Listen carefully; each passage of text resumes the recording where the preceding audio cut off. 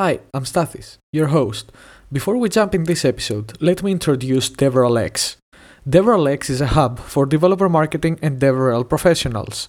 Stay home while DevRelX brings you rich content to boost your DevRel game. Access developer population insights, news, job openings, and more. Discover how to empower developers and grow communities at devrelx.com. Today's episode will start with a quote from our guest. Now, when you start building a community wrapped around a business and you create an environment, you facilitate an environment where your customers can play a role in the success of what you're doing, you can generate enormous amounts of value that you would never, you probably could never afford to pay for, and B, will focus on areas that you would never be able to prioritize.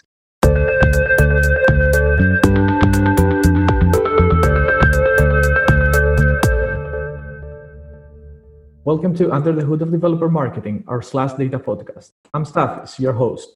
It always makes me happy to see developer marketing growing. As we've said before, it's a rather new field with not so many resources for newcomers, and this is exactly the reason that led us initially to publish our book, Developer Marketing and Relations, The Essential Guide, and to create this podcast. But now the catalog of available resources is getting longer, thanks to great people like today's guest, Jono Bacon. Jono is a community and collaboration strategy consultant, an author, and a podcaster too, who has been very generous in sharing his experience and now has a new book called People Empowered, How Communities Can Supercharge Your Business, Brand, and Teams. Jono, welcome to the show. Will you please introduce yourself to our listeners? Yeah, it's great to be here, Stathis. Thank you for having me on. As a little bit of background, I think you already touched on the most important pieces. I work with companies to help them build communities across a really broad range of areas. I work with a lot of open source and technology companies, but I also work with companies that are in consumer products and banking and security and all kinds of places. And my basic goal in life is I'm firmly of the belief that communities don't just make the world a better place. I think we're a social species. We enjoy spending time together, but I think it makes businesses and companies more effective and more efficient because you've got this massive collection of people out there in your audience who've got time and insight and expertise. And if you weave them together in the right way, you can get pretty incredible results. Yes, that's true. I totally agree there. But how did you end up in technology and then in communities? What was the driving force or the role model, if you want, that led you to where you are today? Yeah, I think like a lot of people probably listening to this, it was a bit weird. I was living in England with my mum and dad. I was about 18, just about to go to university. And my brother came home and stayed for a couple of weeks. And he introduced me to this operating system called Linux, which back then nobody had ever heard of, including myself. But today is powering, data centers across the world and devices in your pocket. And when I discovered Linux, I discovered that thousands of people all over the world work together in building it. Right? They work together in an open source community, which back then, again, was not really a particularly well-known concept. This is in 1998.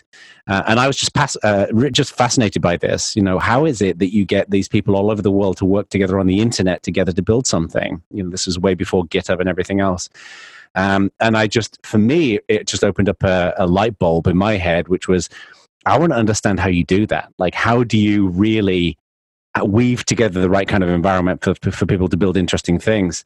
I set up a couple of communities in the UK around open source and Linux, went on to work for an organization called Open Advantage, which essentially provided free consulting around technology and open source to people. That gave me an opportunity to kind of roll my sleeves up and jump into the deep end of how to do this. And then I went to Canonical, XPRIZE, GitHub.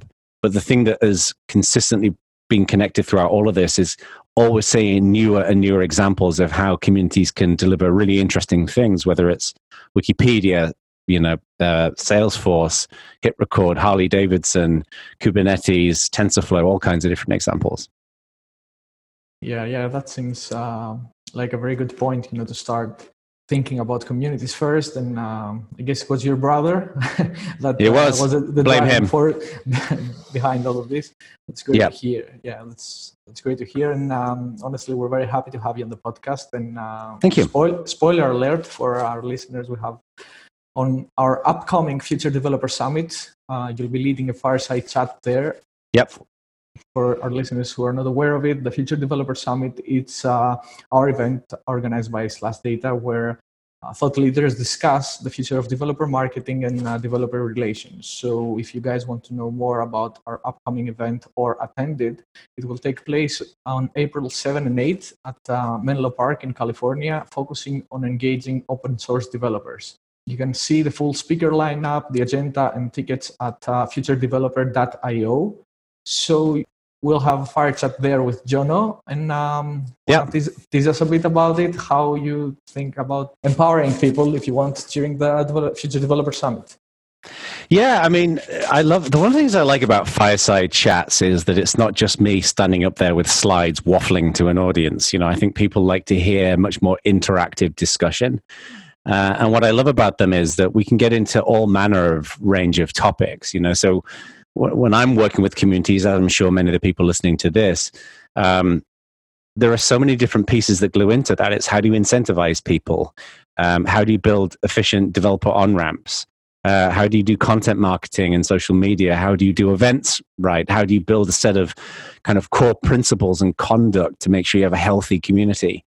And what I'm anticipating when we get into the fireside chat is really kind of touching on many of these, if not all of them, to try and get into some of the nuance of that. So, one thing I'd love to hear just from your listeners is like, what's the most interesting thing that they want to hear about? And you can email me at jono@jonobacon.com and let me know. So before I show up at the Future Developer Summit, I have a good sense of what the audience is looking for as well, because this is a big subject. There's a lot we can talk about that will span way beyond the fireside chat. Yes, there's definitely a lot of things to say there, and we want to hear it too. So if you want to take your questions public on Twitter, John, how can they reach you? And yeah, well, my Twitter, I mean, luckily having a name like Jono Bacon, it's such a ridiculously stupid name that I tend to have all of the usernames on the different services. So you can, on Twitter, it's Jono Bacon. On Facebook, it's Jono Bacon. On Instagram, it is Jono Bacon Graham, because somebody did take my username, which I was a little upset about. But yeah, Jono Bacon is on Twitter is probably the easiest way to send a message. Yeah. That's definitely a reason to be upset about. Right. Also, if you take your questions to Twitter, please tag us, because we really want to know too. It's at SlashData HQ. So thank you for that. And Jono is it's already within a few minutes that you're very passionate about communities.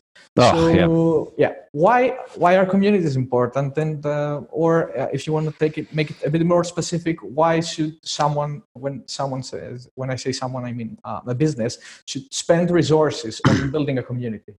Yeah, I mean, it's a good question. It's a big question. I think that the reason, let's start with the reason why they're important.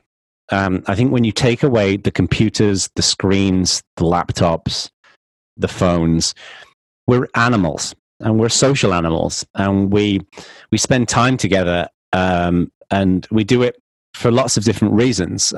Thousands of years ago, we formed together into villages because we were stronger as a group. We could protect ourselves from the masses and from the enemy and from the elements. So we're an intrinsically social species, and we get a lot of value out of doing things together. It's why we form into businesses and into families and into book clubs and knitting clubs and everything else. So communities meet a very clear psychological need.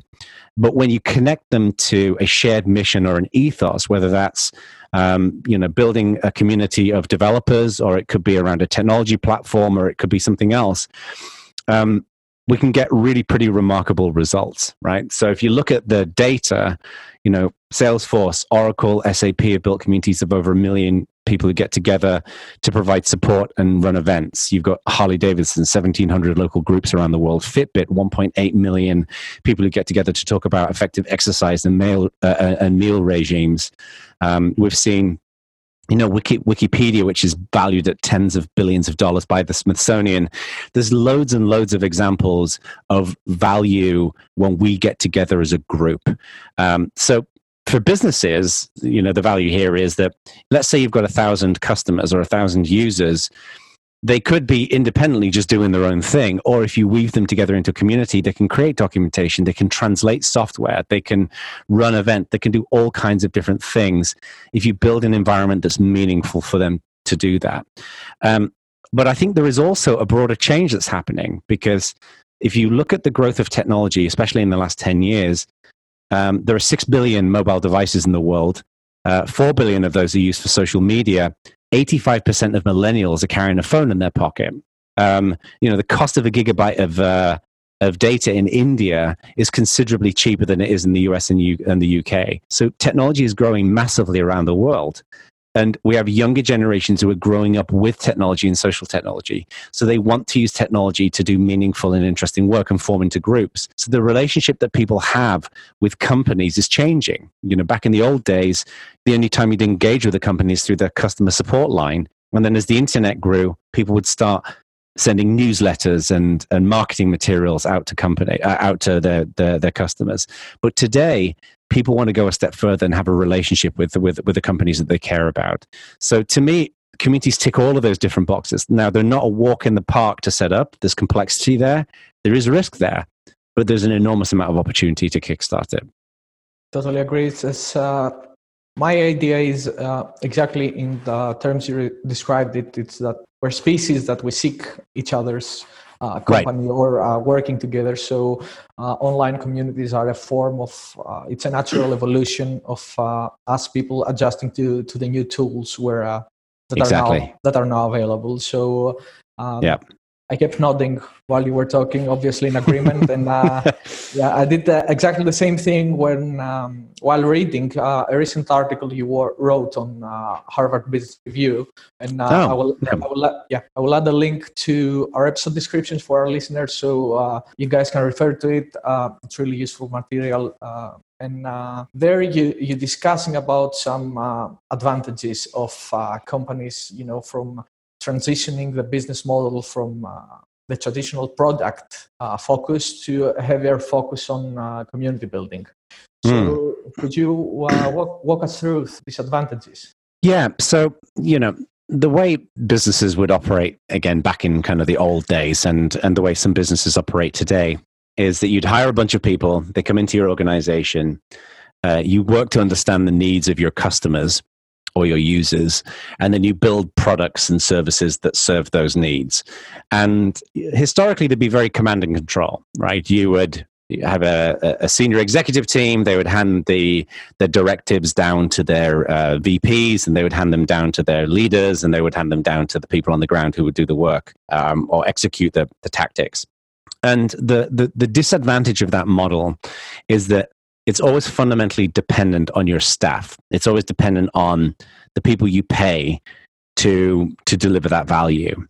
Now, when you start building a community wrapped around a business and you create an environment, you facilitate an environment where your customers can play a role in the success of what you're doing, you can generate enormous amounts of value that you would never, you probably could never afford to pay for, and B, will focus on areas that you would never be able to prioritize. So let me give you an example. Salesforce is actually a pretty good technology example of this. Salesforce, and they've got a whole range of different products, and they are so configurable that you could never write enough documentation to solve every possible use case. You could never have a support team that could answer every conceivable question. So the Salesforce community that's grown to over 1 million, what they call trailblazers, have produced just endless amounts of documentation, videos, events, training sessions, Q&A resources, where people can understand every nuance of how they build and how they use their product in their specific situation. And the key of what they've done there is they've incentivized how people do that. So when you join the community, and this is any good community will do this, it's not that you just show up and you're cheap labor. It's that you feel part of something. You feel that you're playing a role in something that's bigger than you. A good example of this is actually outside of the developer space. It's called Fractal Audio Systems, and I write about this in People Powered. They build musical equipment. Like, I'm a musician, I put music out there, and they've got a product called the Axe-Fx, which is essentially it simulates a whole bunch of different guitar equipment digitally. So there's 300 different amplifiers on there. It's incredibly configurable, very complicated. And their community has absolutely zero say in how they build their products and how they ship them and how they market them or anything like that. But they're incredibly passionate users of them.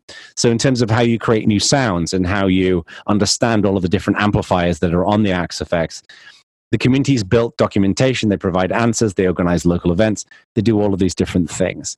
So communities offer all of that kind of value. The thing that companies often will be freaked out about, that they're nervous about is, am I going to give away the control to my community? And you don't have to in any stretch.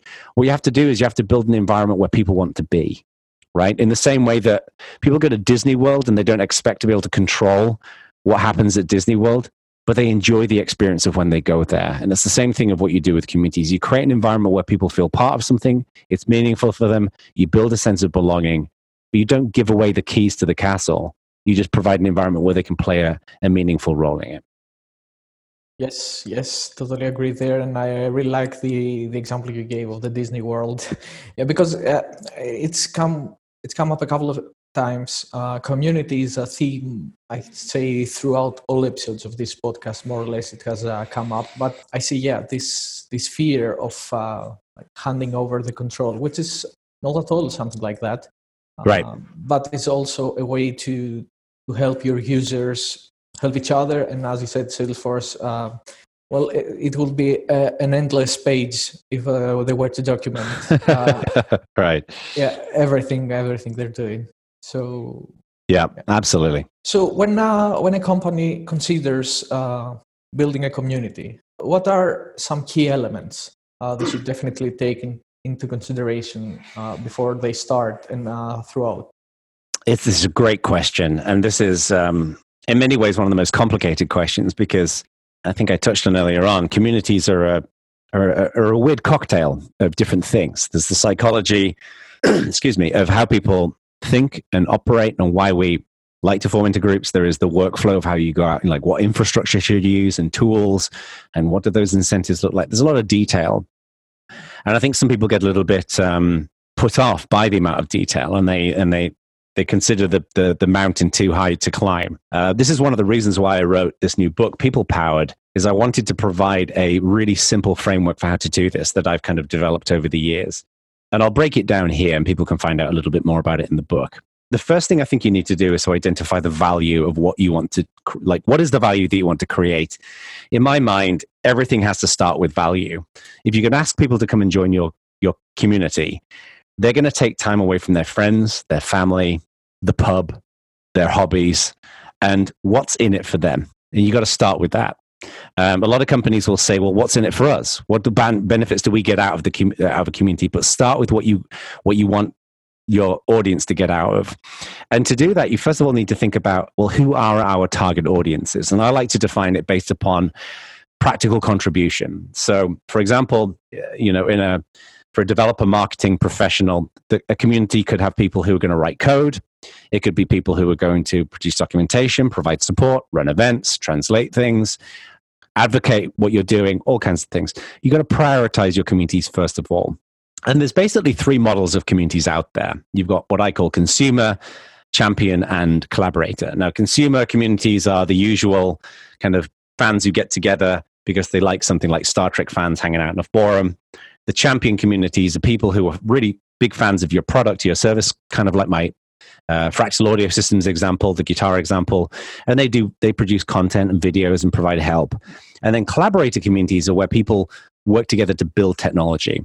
And that will probably be of particular interest to this audience, but it subdivides into two areas.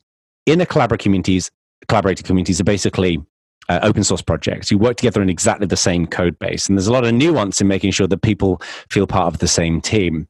But for outer collaborator communities, those are people who build, let's say, apps for the Google App Store, plugins for WordPress, extensions for other platforms.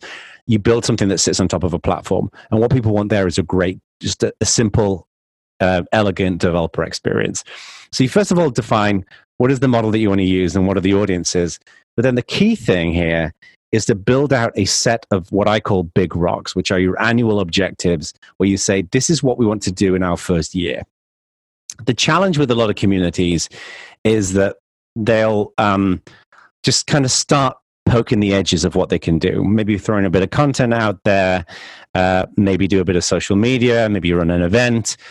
But you got to be intentional about the experience, because what you're doing with the community is you're building a fixed experience about how someone can join and and consume the value that you've defined earlier on. And what we do is we track a set of objectives, which I call these big rocks.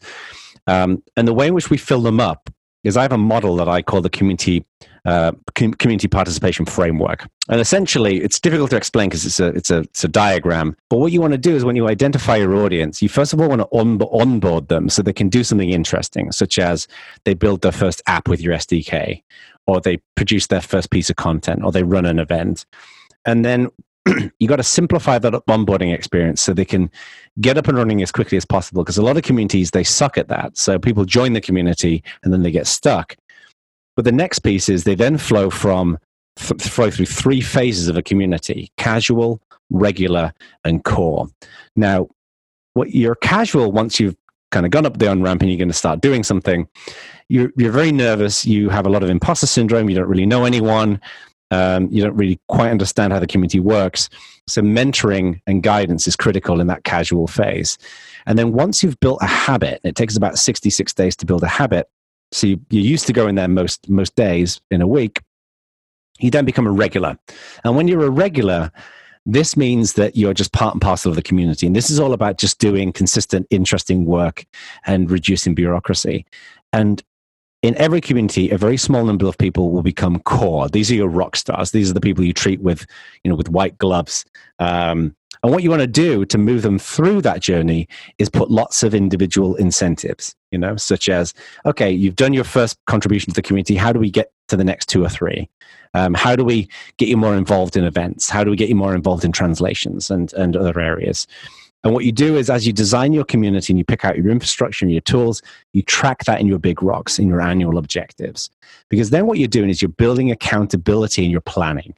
Because the problem with a lot of communities is that people come up with a lot of ideas and they enjoy the planning, but then they never track the execution of the planning.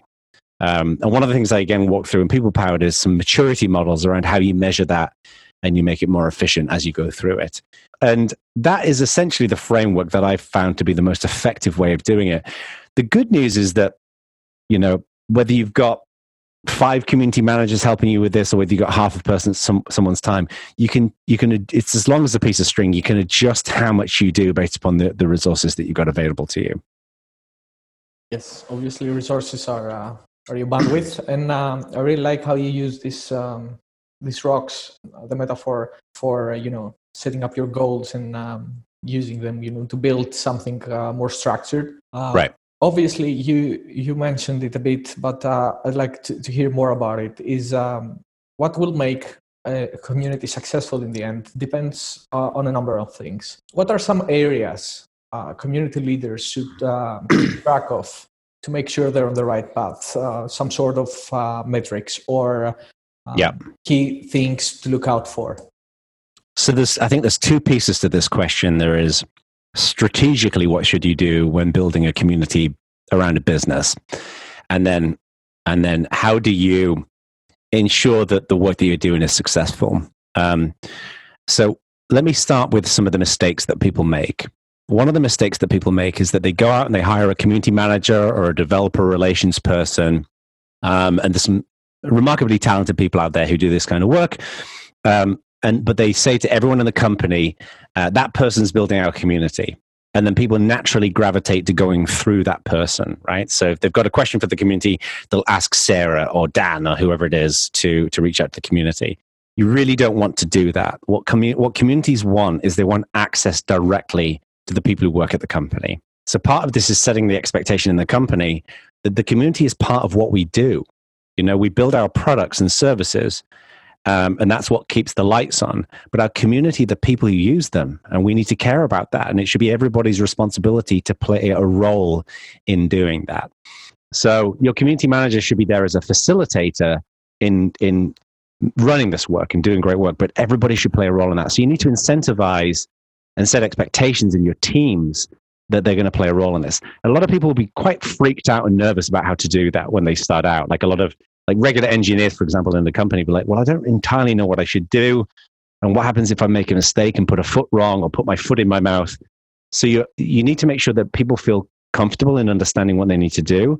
And then that if they make a mistake, they're not going to get fired, because we have to be able to make mistakes when doing something new. So that's one piece. The other piece, and I touched on this earlier, is make sure that you execute on what your plans are.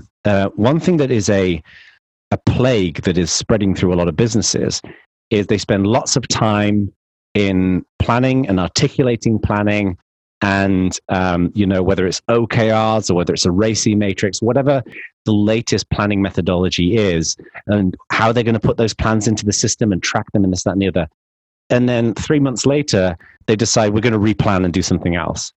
I'm a huge fan of Iron Maiden, and they pull off these incredibly elaborate tours.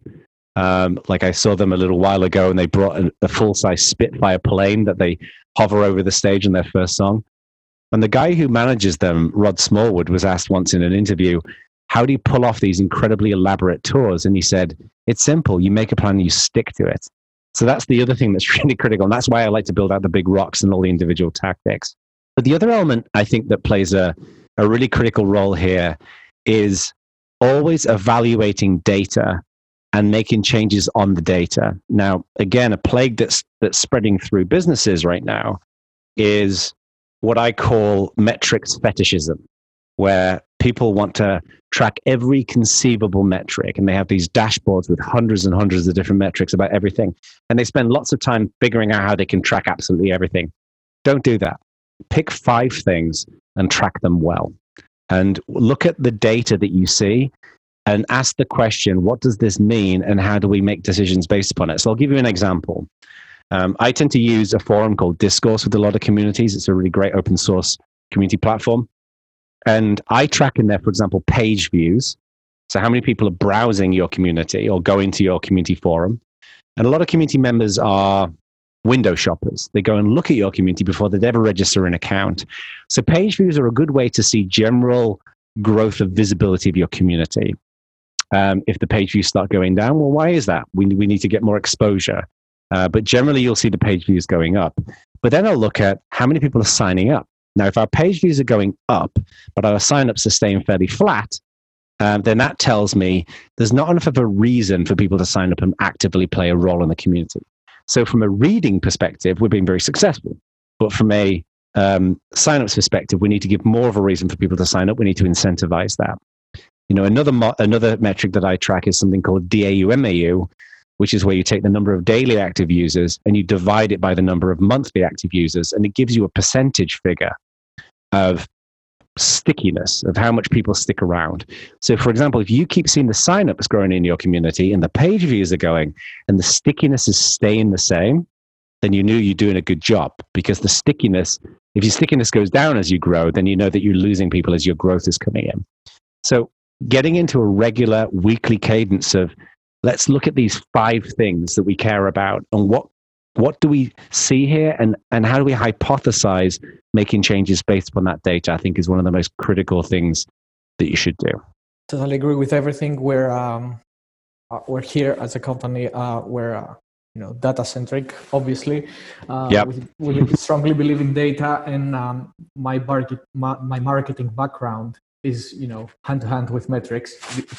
This is the default. Right. This is how Right. all professional life has been. But I understand what you're saying. I've been to events, and one of those pretty recently, where I could see people, being, let's say, scared of metrics, or kind of chaotic about what should I measure, how should I measure it. But I like the point you're making when you need to set those rocks, as you said.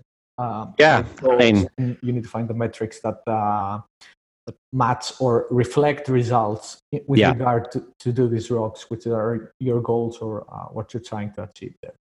I mean, I think one of the key things there is be intentional about your community. So be intentional about, what do we want to do in the next year? How are we going to measure this? What does success look like? And we start that evaluation of being intentional by, what is the value we want to create for which audiences, and how are we going to go about building that experience? But then with the metrics, and this is where I think people have lost their way with metrics, is you say, what do we want to learn? So we pick metrics based upon what we want to learn, not can we measure it? Because we can measure, frankly, basically anything in communities that's digital. It's very difficult to measure kindness and compassion and empathy and the human elements of a community, but we can measure how many people are going to your website, how many pull requests have been submitted, what is the average time to first response. But what do we want to learn?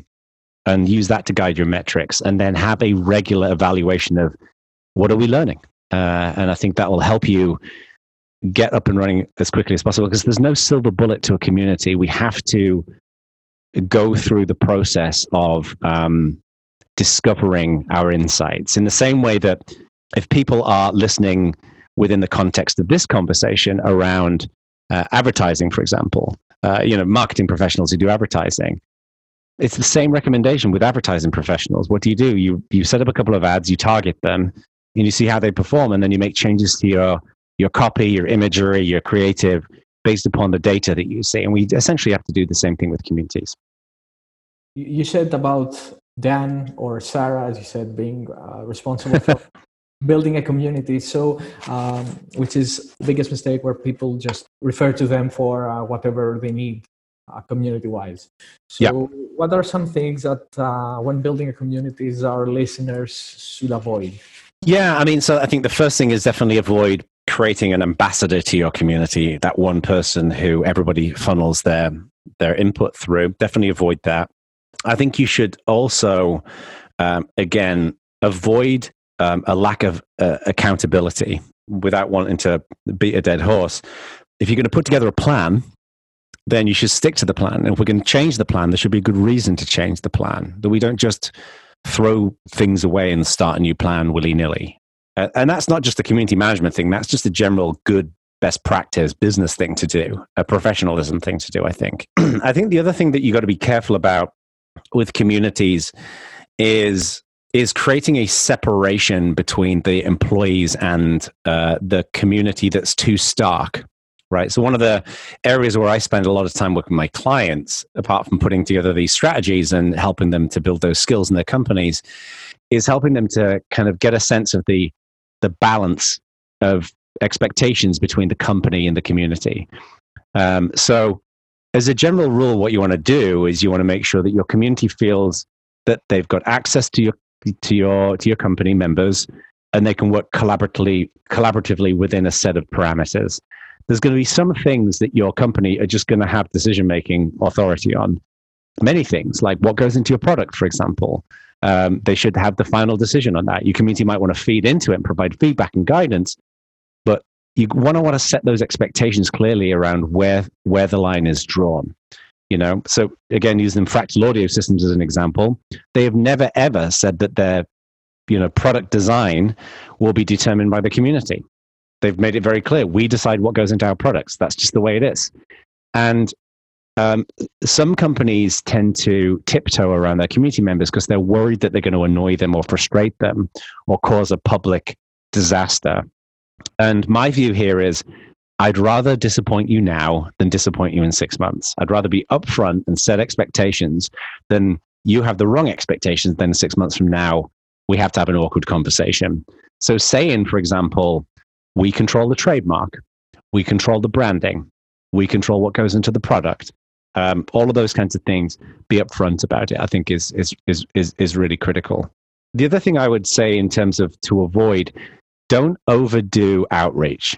There's a common trend of companies who are starting to dip their toes into communities, that they hire let's say a DevRel person, and that person spends 90% of their time at conferences, speaking, working on social media, doing content and outreach and those pieces.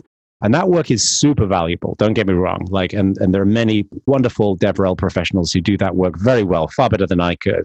But don't just do that at the cost of also what is the experience that people have when they come into the community. I, as a general rule, recommend that you need to give your DevRel people responsibility for the on-ramp into the community. I don't just want someone to go out there and find a developer. I want them to also actively care about the experience that developer has coming into the community. Otherwise, you're only ever incentivizing the sale. You're not incentivizing the success of the sale. And I think that's really critical too.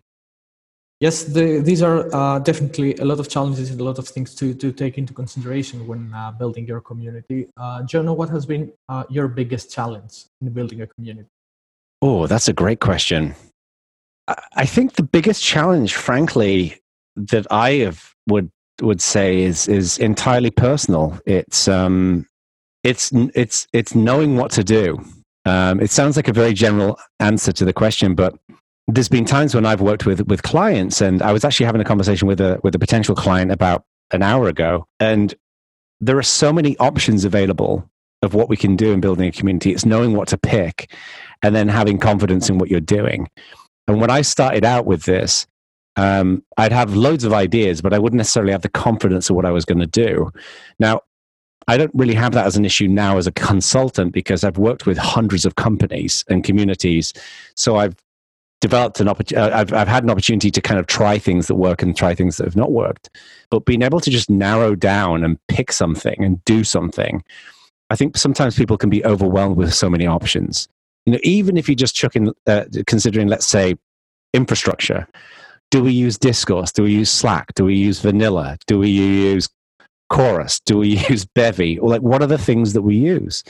And I think people can be overwhelmed by that. So that's why I think, start simple, build something, have a clear eye of the value, have a clear eye of the experience that you want to build out, and then go from there.